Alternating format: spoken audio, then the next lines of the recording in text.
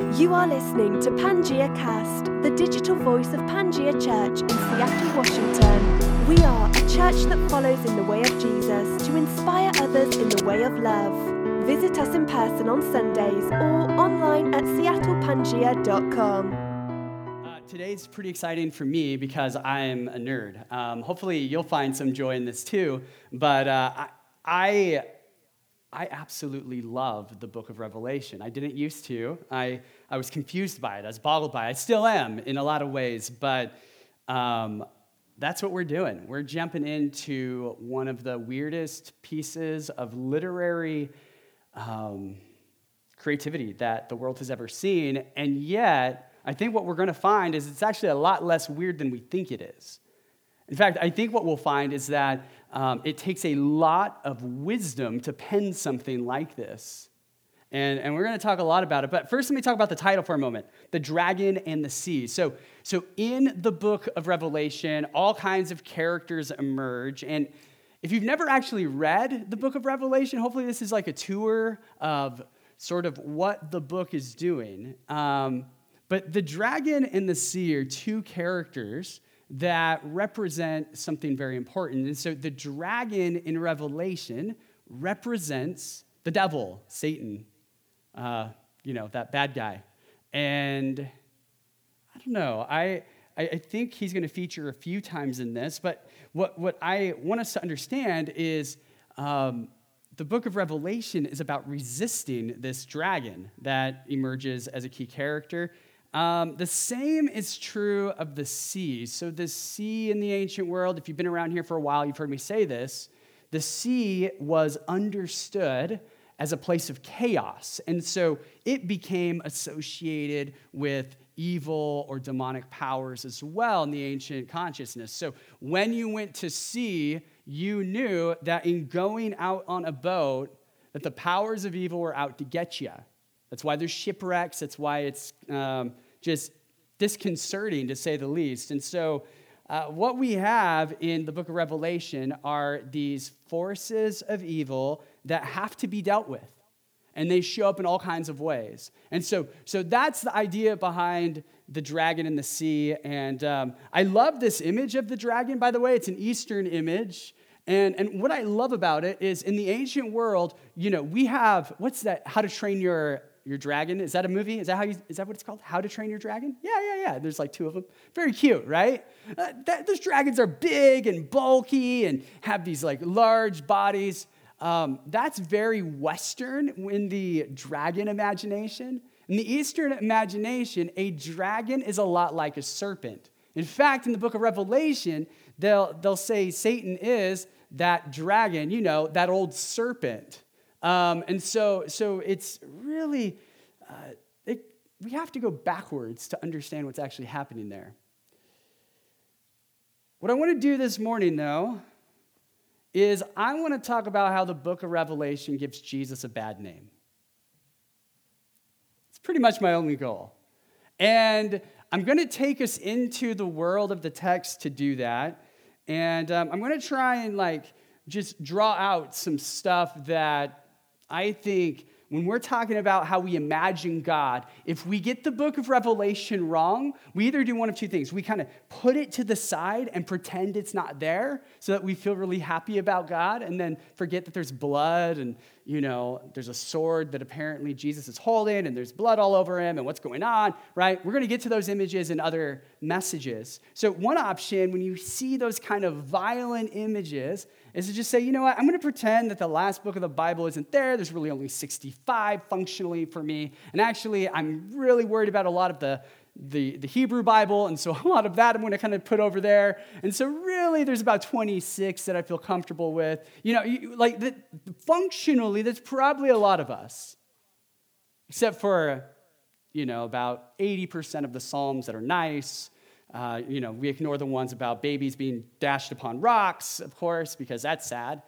But we do this with the Bible because we have to. What I want to do in this series is show you don't have to when it comes to Revelation. In fact, I think Revelation can shape your spiritual imagination, and it can shape your political imagination.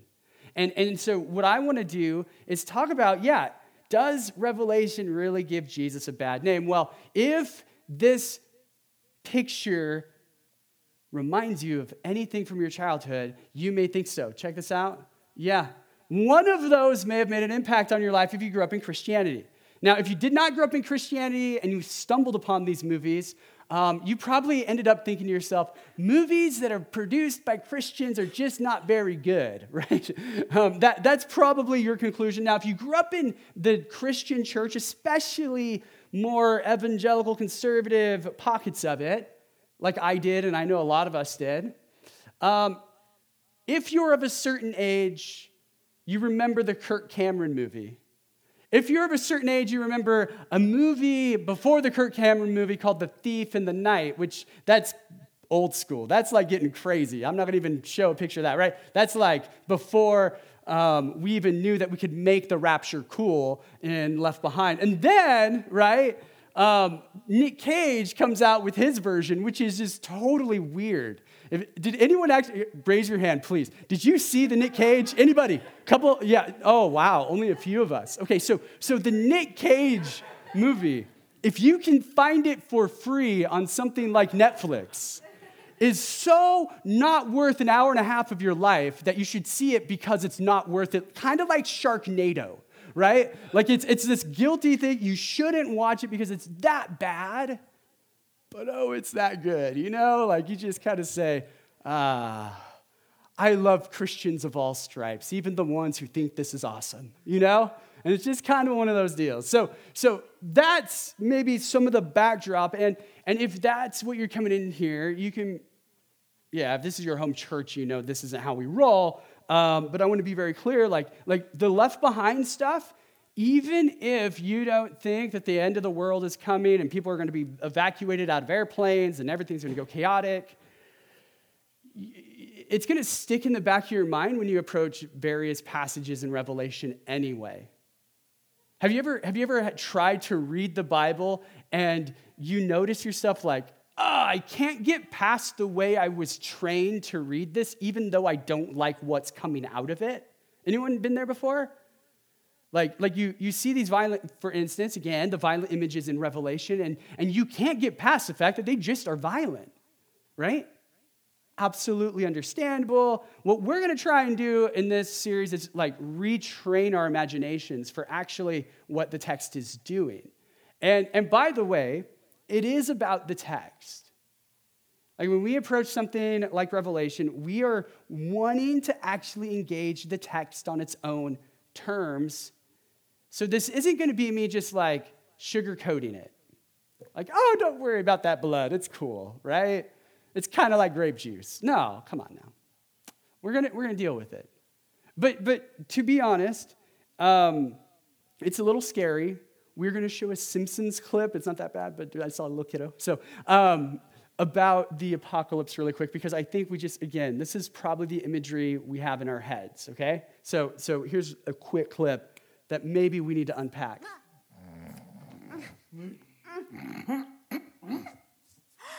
Everyone's gone. Oh, how embarrassing. Oh, we slept right through church. Not the end of the world.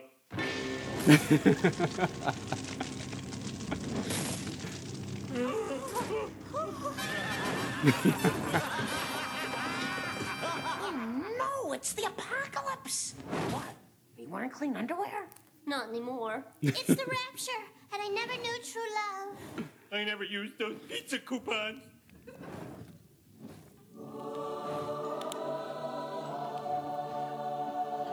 Why aren't we ascending into heaven? Oh, right. The sins.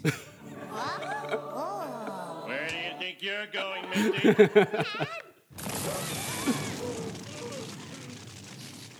Ooh, I smell barbecue. Hey, look. Ah! Oh, they're on the hot dogs. And the coleslaw has pineapple in it. German potato salad.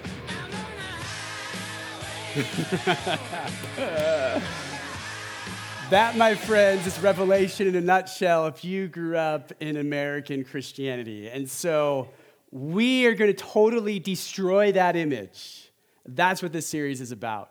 The series will likely go until Easter Sunday, depending on what I'm sensing. By the way, when I plan sermon series, I'm not that like really organized guy, right? So some people in my like line of work or whatever, right? Like they're good at like, here's the whole teaching calendar. Here's where we're going. Dude, I was like 3 weeks ago, like, oh yeah, I have to like do something after the thing I'm doing. And this had been something that had resonated for a while. And so I said, okay, let's step into it. But the honest truth is, I know I have stuff I feel really compelled to talk about until Easter. And depending on the feedback I'm hearing in the community, it's really how I sense like how long or how short these things go. And so it's possible we'll go until after Easter, but we'll feel it out along the way. So does Revelation give Jesus a bad name? Well, let's talk about Revelation this morning a little bit. I want to unpack a few ideas here. So first of all, this is how it starts, the revelation of Jesus Christ. That is where its fancy title comes from, but it's also, I think, the most important verse in the entire book. Because what we have done unintentionally is we've let it be the revelation of the end of the world. We've let it be the revelation of the 4 horsemen of the apocalypse that are flaming and coming to get the Simpsons, right? Like we've let it be the revelation of something that feels completely contradictory to the rest of the New Testament. And what we want to do is actually challenge that. And so every week we're going to come back to a summary sentence. Now this summary statement that I'm going to give you today is only useful if it is filled in with other things that aren't said. Does that make sense? So I'm going to give you a statement to sort of like, oh yeah, this is what this is probably about, right? Again, this is my opinion. This is kind of my way of approaching this book, but this will be helpful, I think. So I want to tell us that perhaps Revelation is, the last book of the Bible is a revelation of Jesus to John for the church against the empire during the first century. By the end of this series, I hope you can rattle that off. A revelation of Jesus to John for the church against the empire during the first century. If you can memorize that slogan, next time you're at the dinner table with a friend or a family member and they're telling you about, man, have you ever thought about the rapture? I read this thing about Israel this week and they did this thing and that thing and the other. I think it's coming.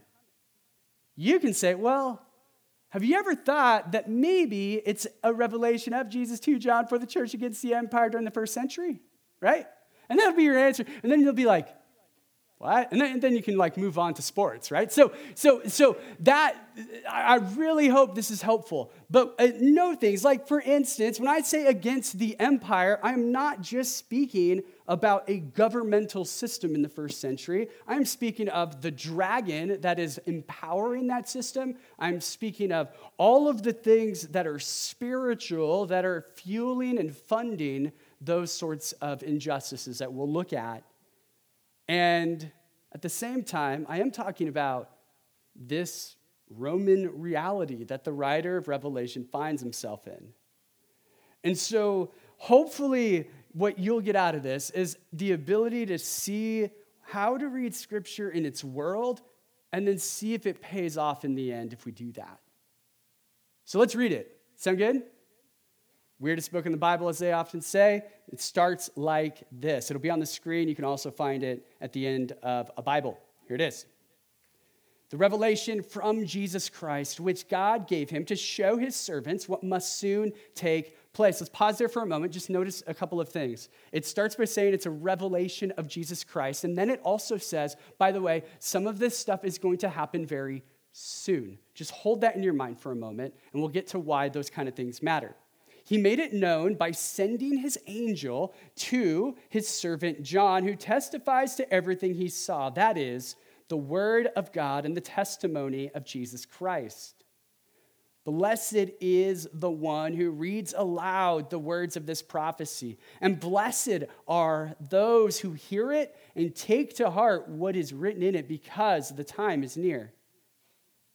John, to the 7 churches in the province of Asia, Grace and peace to you from him who is and who was and who is to come, and from the 7 spirits before his throne, and from Jesus Christ, who is the faithful witness, the firstborn from the dead, and the ruler of the kings of the earth. This isn't lofty, happy language.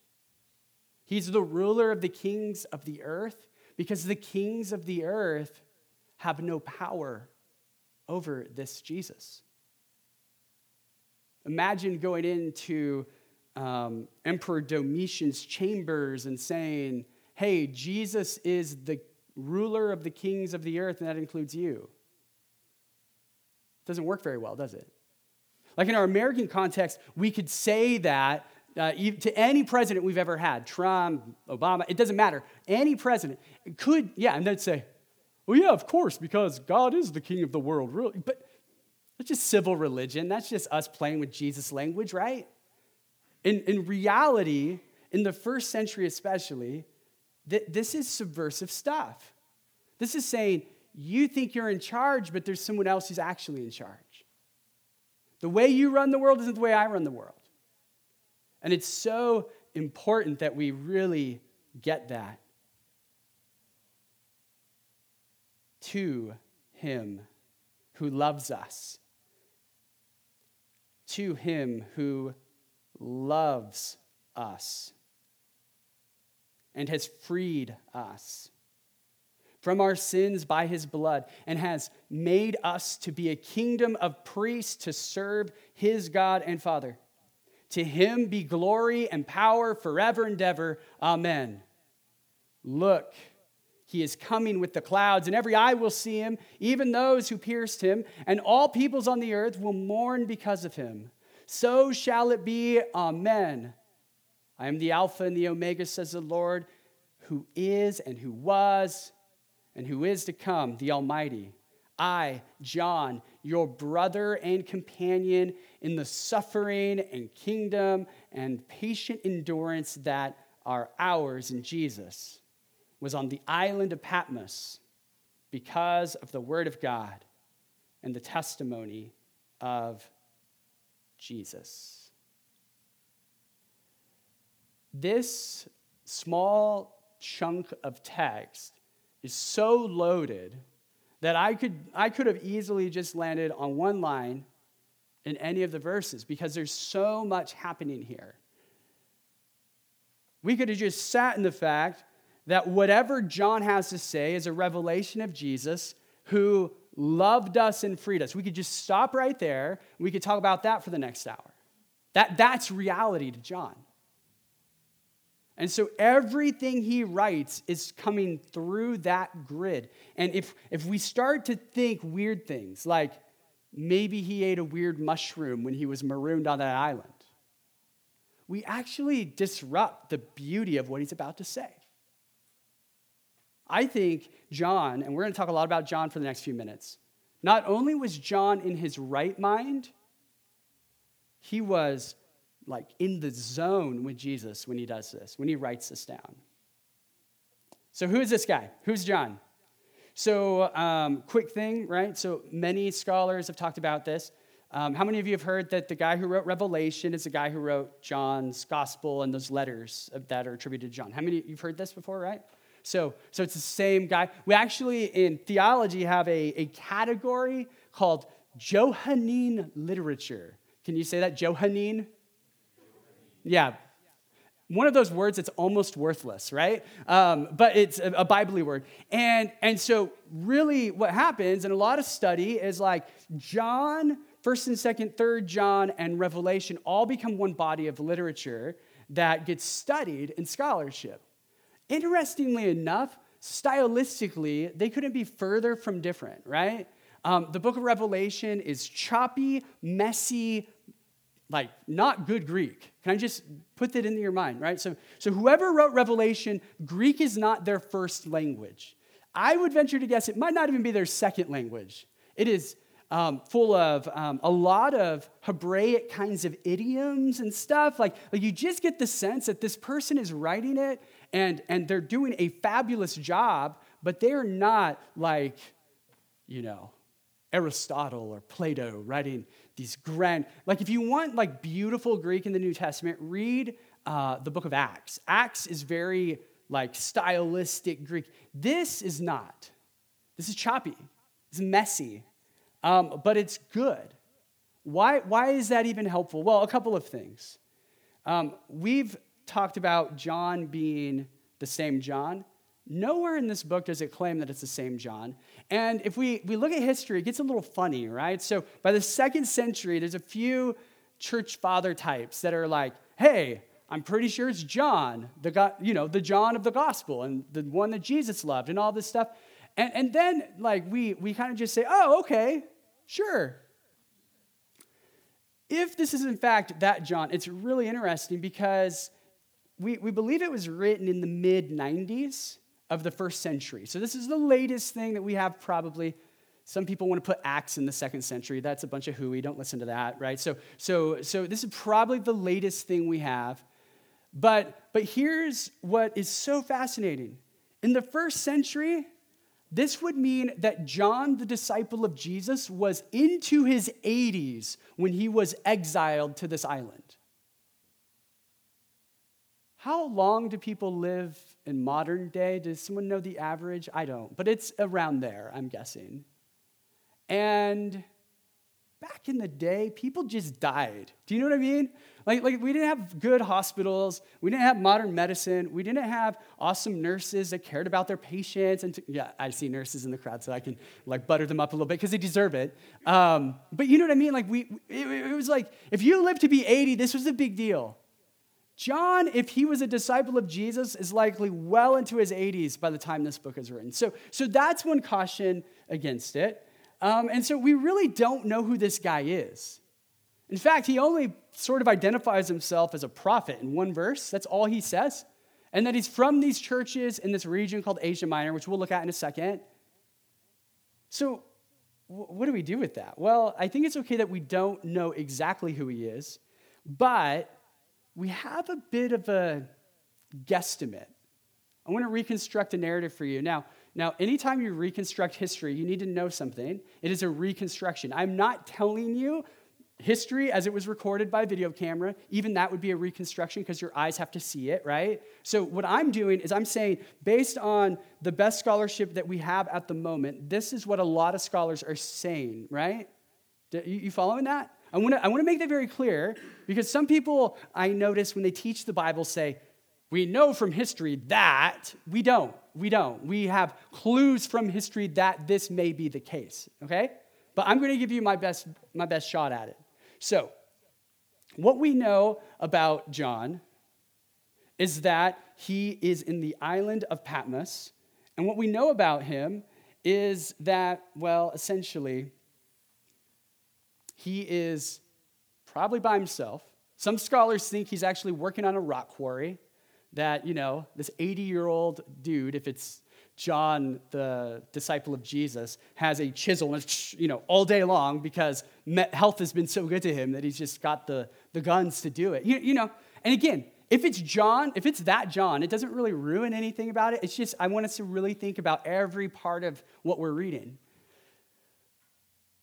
And John has this dynamic experience with God. I want to show you sort of a grid for thinking about this for a moment.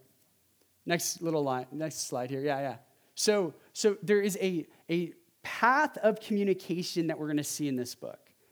God, through Jesus, through an angel to John.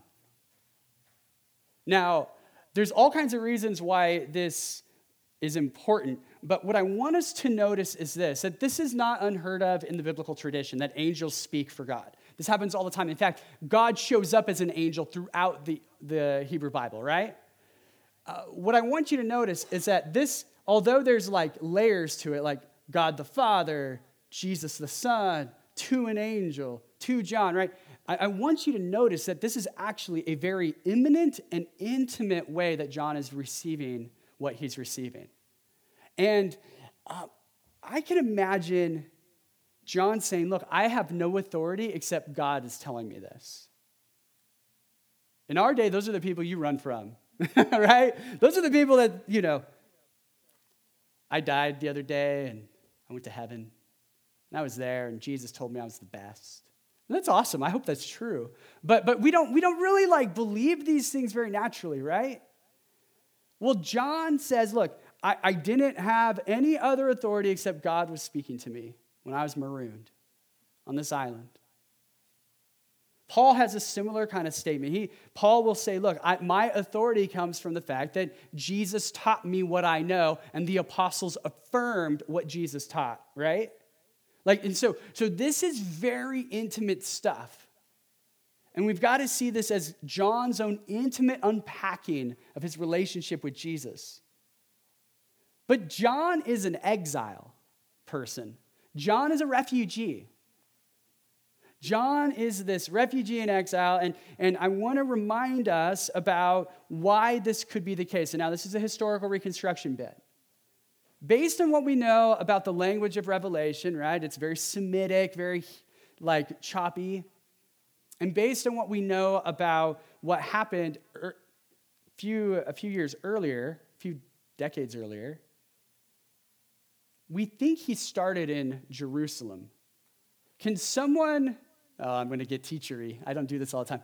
Can someone guess why John, as a disciple of Jesus in Jerusalem, might have migrated to a different region?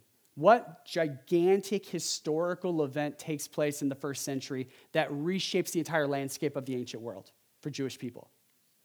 Huh? Yep. Yeah, you're all saying the same. Yes, the destruction of Jerusalem. Absolutely. Right? In 70 CE, the whole place is leveled. And in Mark chapter 13 and its parallels, Jesus has predicted this is going to happen.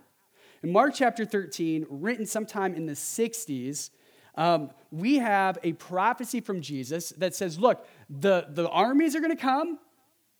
And when you see all this stuff happening, it's going to be like there's violent earthquakes. It's going to be like there's stars falling from the sky. All of this is political language. Jesus says, run for your flippin' life, right? Get out of Dodge. Run away, right? Run away. Anyway, someone got that. And John, quite possibly, scholars say, was part of this Jewish migration that we have historical evidence for, that left Jerusalem as a result of the war and were refugees. And they run for their lives. And you can imagine Jesus following Jewish people in the first century who many of them were either there or heard this directly from apostles that were there. When they saw all this stuff happen that Jesus had predicted, they were like, yeah, we didn't really know what he meant by this happening in our generation, but dude, let's get out of Dodge. It is very possible that John is a refugee who starts in Israel. Israel's getting leveled. He runs for his life as a young follower of Jesus, ends up in Asia Minor. The church is already spreading. Paul had planted seeds there already, and churches, and stuff is already happening. And as he is reared as a refugee in this very different Roman environment, he gets a little bit snarky. He gets a little bit bold. All of a sudden, this marginalized person realizes, oh, wow, in Jesus, I can be empowered. There's no empire that has any power over my life when Jesus is king. And he starts saying stuff. And he starts getting all the churches kind of fired up. And local authorities notice this and say, yeah, he's a problem. We can barely understand him, but we're pretty sure he's a problem. You go work at the rock quarry, right? Get out of here. And so they send him, this refugee, who's like, I don't belong here. This place is weird, right? Everyone's worshiping emperors, and there's all this stuff going on. And this refugee from Israel gets sent to this little island off the coast. Now, let me show you a map of what this would have been like. So the circle is Jerusalem, and the arrow is pointing to the Asia Minor area, and one of those little islands kind of towards the south is the island of Patmos. So he would have literally had to travel around that hook to get there, or the dangerous thing to do, of course, would be travel by boat. but although this looks like a very small distance, notice that this is basically the entire Roman Empire during the first century. And this shows you the spread of Christianity during the first and second century. So that's not an insignificant flight that he's had to take. And he's gone from refugee to refugee who has been exiled to an island with a bunch of rocks. Empires don't change a lot. Empires tend to be inhospitable to those people who don't fit their style and mold. Empires tend to be inhospitable to, refugees who are running for their lives. Empires tend to be very inhospitable to children who had no choice of their own and landed in their empire out of flight for their lives, for better opportunity, only to find out when they're an adult that they're not appreciated as part of the host culture. We might even notice that such a person might be kicked out of said host culture if they don't have the appropriate paperwork.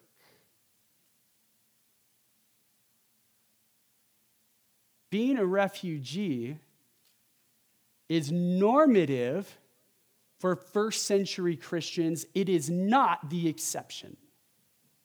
If you are not a marginalized person, you have a step to take to understand the New Testament that a marginalized person will not have to take as far. If you have a U.S. passport, you have more safety and security than the guy who wrote the last book of the Bible. That's the path he likely took. And I'm going to show you one more slide. We're going to zoom in here, I think, is the next one. Well, no, actually, I'll show you the zoom in a second. I've shown this before in one other talk. But this event is so catastrophic that the Roman Empire for 25 years will mint coinage making fun of Jewish people who have been exiled out of Jerusalem because they leveled the place to the ground. Those pesky rebels, look at them flee for their lives. Look at us pillage, rape, and kill their children and women. This coinage, especially on the left, you'll see a palm tree, right? And on the right is a woman who is a Jewish woman who is mourning. And then you'll see on the left a Roman soldier. And what you can't see in this picture that is clearer in other depictions of this coin is there is a staff, which I'm going to use technical language and you can figure out what it means, is a staff that is positioned stylistically in a phallic position because the kind of victory they had over their land was a lot like the metaphors we use for it actually coming true too. You follow? That's John's reality. Even if he wasn't from Israel, he's seeing the people of God depicted like that over and over again. This guy's a refugee. This guy has been exiled.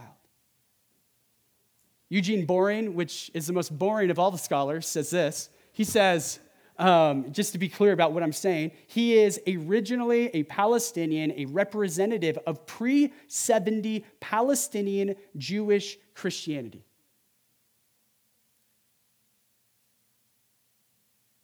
Do you think the book of Revelation has anything to say to our lives and world yet?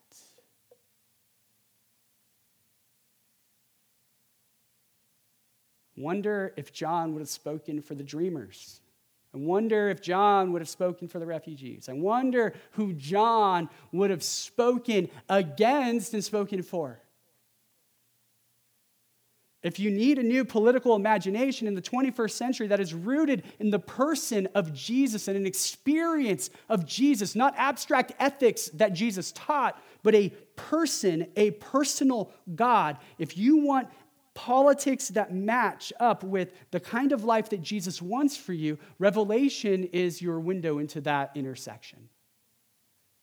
It is a book of resistance. It is a book of transformation. If you separate those two things, you get a political cause that eventually is going to burn out or become a hateful cause. Or you get a spiritual cause that's so spiritual that it's detached from the real world.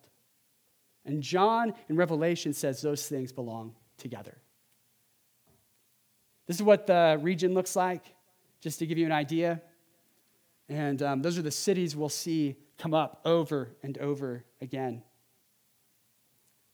And so, John is in exile, 37 miles off the southwestern coast of Turkey. He is pounding rocks. He is hanging out. It's about 96 CE. Domitian is the emperor of the world. Domitian is crazy. I mean, we'll talk more about him, but he is crazy. Like, just out of his mind, ready to kill people because it's fun. I mean, that kind of wild. And in the midst of that backstory, John sees Jesus.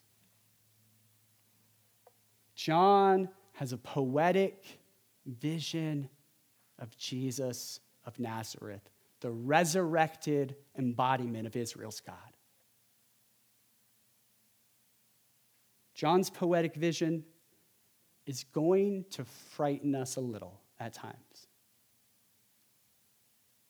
But it is not designed primarily as fun movie material. He's entering a specific genre that other Jewish writers have utilized during this period called apocalyptic literature, which uses crazy, wild images to communicate very real, tangible realities. He's not on mushrooms. He's a good literary person stepping in. And maybe his Greek's a little broken, but he knows his genre. He knows the images. He knows what he wants to say. And as Eugene Peterson says about this John, he says this guy is a poet. And a poet uses words. Favorite quote ever, so I've quoted like 10 times here probably. A poet uses words not to explain something, not to describe something, but to make something. Poet in Greek means maker. Poetry is not the language of objective explanation, but the language of the imagination. It makes an image of reality in such a way as to invite our participation in it.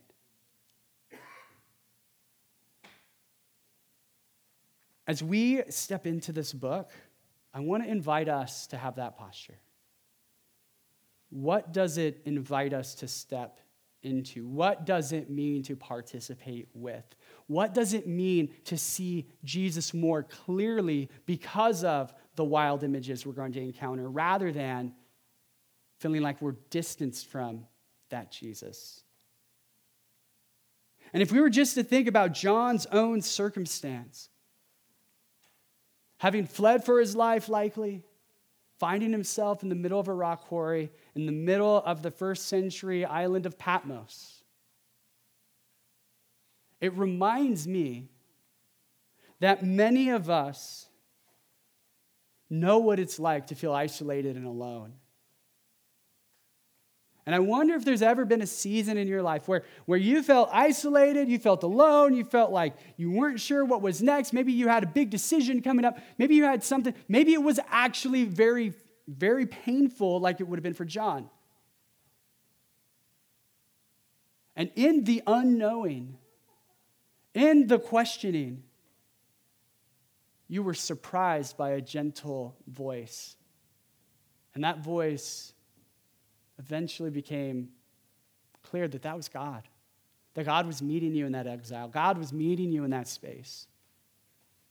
I think N.T. Wright puts it very well. He says, exile has given him time to pray, to reflect, and now to receive the most explosive vision of God's power and love. In exile, we are invited to see Jesus more, I'm going to use the word, vividly. Do you want to know what Jesus is like? Ask yourself where you feel like you're lost. Ask yourself where you feel like you're in this in-between space in your life. where things aren't all together. And ask yourself if you were to really sit in that and meditate from that posture of brokenness, that posture of I don't have it together, that posture of I don't know what to do here next. What would it be like to notice Jesus disrupting the exile of that one part of your life and giving you an explosive vision of love and acceptance to empower you to move forward? That's what Revelation is at its core. It is the beautiful work of Jesus stepping into the worst of circumstances, saying, even here, even here, even here, I'm going to be with you. And I'm going to show you how beautiful and explosive my love really is for you and for all the people that call me King, that call me Lord.